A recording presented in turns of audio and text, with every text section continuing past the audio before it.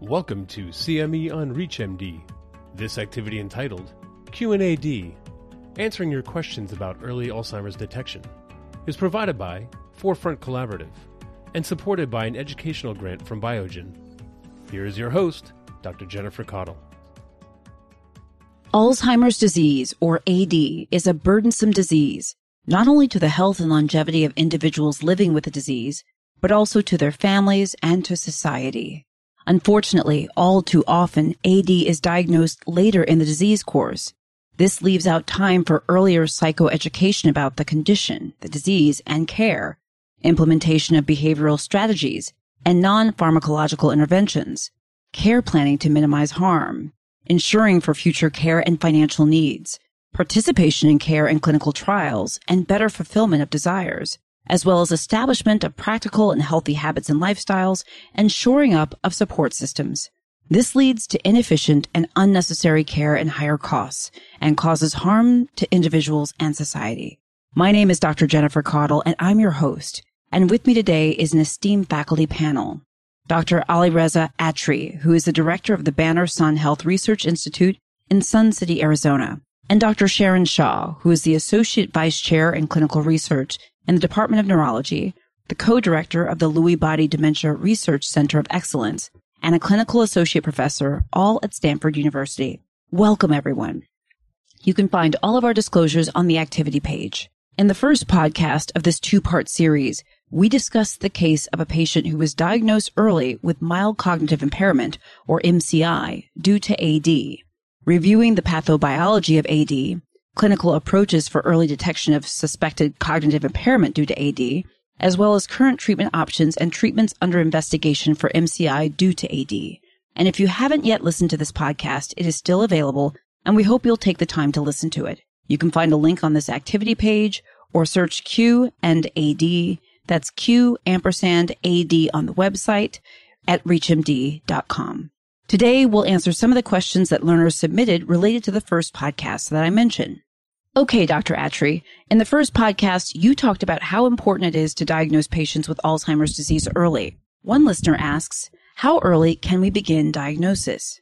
Well, thank you for that question. I think it's an important one. So I think timely diagnosis is when there's a concern. And I think we can come back to that, but I'd like to kind of review that AD occurs on a pathobiological and clinical spectrum, so that we've been able to dissociate the disease itself, which can start occurring 20 to 25 years before individuals show changes or symptoms, and the clinical phase where individuals can have progressive symptoms. And those phases can last 5, 10, 15, even 20 years for some individuals. But understanding that the first part, the disease pathobiology, involves deposition of toxic amyloid species and plaques. And this sets up a milieu where tangles and hyperphosphorylated tau, as they occur in the medial temporal lobes, they can sort of be accelerated throughout a cortex over many years, activating inflammatory pathways, causing cellular dysregulation, dysfunction of lysosome protein degradation, problems with energy metabolism in cells, and ultimately synaptic damage that causes network dysfunction. So that's when ultimately symptoms appear, when there's sufficient synaptic and systems dysfunction. That's different from the symptomatic stages, which according to the NIH Alzheimer's Association research framework now has been reframed into 6 stages. Nobody wakes up one morning and says, gosh, today I think I'm cognitively completely normal and unimpaired, no changes. That's stage 1. To, yesterday I was normal. Today I feel subject to cognitive decline. And the next day saying, gosh, I'm in stage 3, I have mild cognitive impairment. Or the next day being in stage 4, having mild dementia.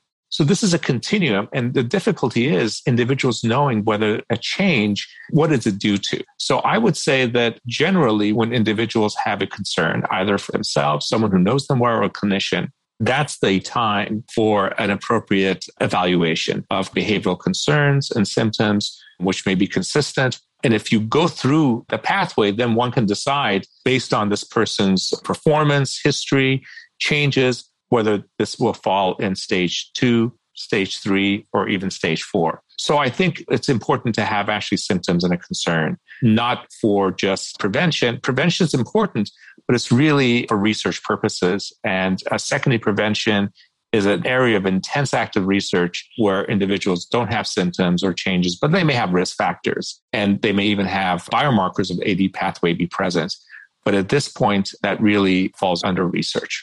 We have another listener wondering about the symptoms that we should be looking for to detect MCI due to AD. For instance, how often are word retrieval problems characteristic of MCI rather than memory changes? Dr. Shah, why don't you answer this one? Thanks for bringing that up. It's a very common concern among people who come in to see me in the clinic. Oftentimes people say, I'm having trouble remembering names or thinking of the words. Does that mean I have Alzheimer's disease? Does that mean I have mild cognitive impairment? And this isolated word retrieval difficulty or word finding difficulty can be quite common as we get older, but also can overlap with neurodegenerative diseases such as Alzheimer's disease and in that spectrum of mild cognitive impairment. We should all recognize that word retrieval or word finding difficulties can be impacted by several aspects of cognition: slow processing speed, executive function, attention. That can impact our ability to think of words. For example, if you had a poor night's sleep last night, such as I did, we might have more difficulty finding the perfect word in our everyday conversation. And that can happen both in Alzheimer's disease and just normal aging. We should remember that we should think about the constellation of symptoms. And when someone goes in to see a physician and an expert in this area, there's a constellation of symptoms that might make it more suggestive that the word retrieval difficulties are associated with a neurodegenerative disease such as mild cognitive impairment due to an underlying Alzheimer's disease or other type of dementia. So when we think about things like word retrieval, we may also ask about other aspects of language functions, such as semantic knowledge, spelling abilities, grammar function. But we may also think about other aspects of cognition as well, such as memory, attention, executive function, navigational abilities. All of these aspects can help us determine whether someone's word finding difficulty is due to a degenerative disease such as Alzheimer's disease, Lewy body disease, or other contributing factors such as sleep apnea or sleep difficulties, vascular insults to the brain, medications, alcohol, and mood. So all of that can play a role. And then it's important to note that memory problems, although we often associate it with Alzheimer's disease as a first symptom, but word retrieval, word finding, and other language symptoms may also be a presenting symptom in Alzheimer's disease and other related dementias as well. For example, there are a constellation of neurodegenerative syndromes such as primary progressive aphasia, where language symptoms are the early symptoms seen in a patient. And again, we would ask about other aspects of language function to help us consider whether that is the diagnosis at play here. And these are much rarer than Alzheimer's disease, although some version of isolated word retrieval can be seen in a form of Alzheimer's disease. So it's really taking the overall picture and constellation of symptoms that helps us understand whether this is normal aging or part of a neurodegenerative syndrome. Dr. Attrey and Dr. Shah, you mentioned in the first podcast a few tools such as the Montreal Cognitive Assessment or the MoCA tests that can be used to detect AD early. Can you please provide a bit more information about these tools? How accurate are they? And do you have a preferred tool? Multiple tests have been validated against gold standards of clinical and neuropsychological evaluation. They're available. I think it really depends on the proficiency of the clinician as far as what they're comfortable and also fitting it to the profile of the patient. Particularly, I don't think there should be, binary cutoff scores because every test has its own unique profile, its own sensitivity, specificity, strengths, limitations, and considerations regarding efforts and copyright and training. So there's several instruments available. I like the Montreal Cognitive Assessment, the MoCA. There's also the Mini Mental State Examination, the MMSE. There's the SLUMS, which is the St. Louis University Mental Status Exam. There's the MiniCog, which is more brief and is a combination of 3 words being learned, the clock draw test and the recall of those words. But all of them, one has to think about the pros and cons and nuances in a patient-centered interpretation that depends on, for any given patient, what could be the sensitivity, specificity, what are the age, education, cultural background of the individual. So it absolutely should be done. It should be part of an evaluation, but it should be sort of tailored, I would say. I completely agree with Dr. Attree. I mean, these measures are really helpful in giving a gross estimate of the severity of cognitive impairment in an individual. But using this test alone can't give us the diagnosis. It can help us sort of interpret and give an overall picture of a potential diagnosis, an idea of level of impairment. And as Dr. Attree mentioned earlier, when used in conjunction with the appropriate clinical symptoms, imaging, biomarkers, formal neuropsychological testing where appropriate, then this screening cognitive measure can be really helpful in aiding in a clinical diagnosis. In my practice, I often use the Montreal Cognitive Assessment, as we like to call the MoCA. I find it's really helpful in assessing a broad spectrum of cognitive function, including executive function, attention, language, memory, orientation, visuospatial function. It takes approximately 8 to 12 minutes to administer, has good psychometric properties, has acceptable sensitivity to detection of mild cognitive impairment. It was designed to test for mild cognitive impairment. It's available in several forms in English and in several languages, and for that reason, it's my preferred choice in the clinical setting. Yeah, I completely agree.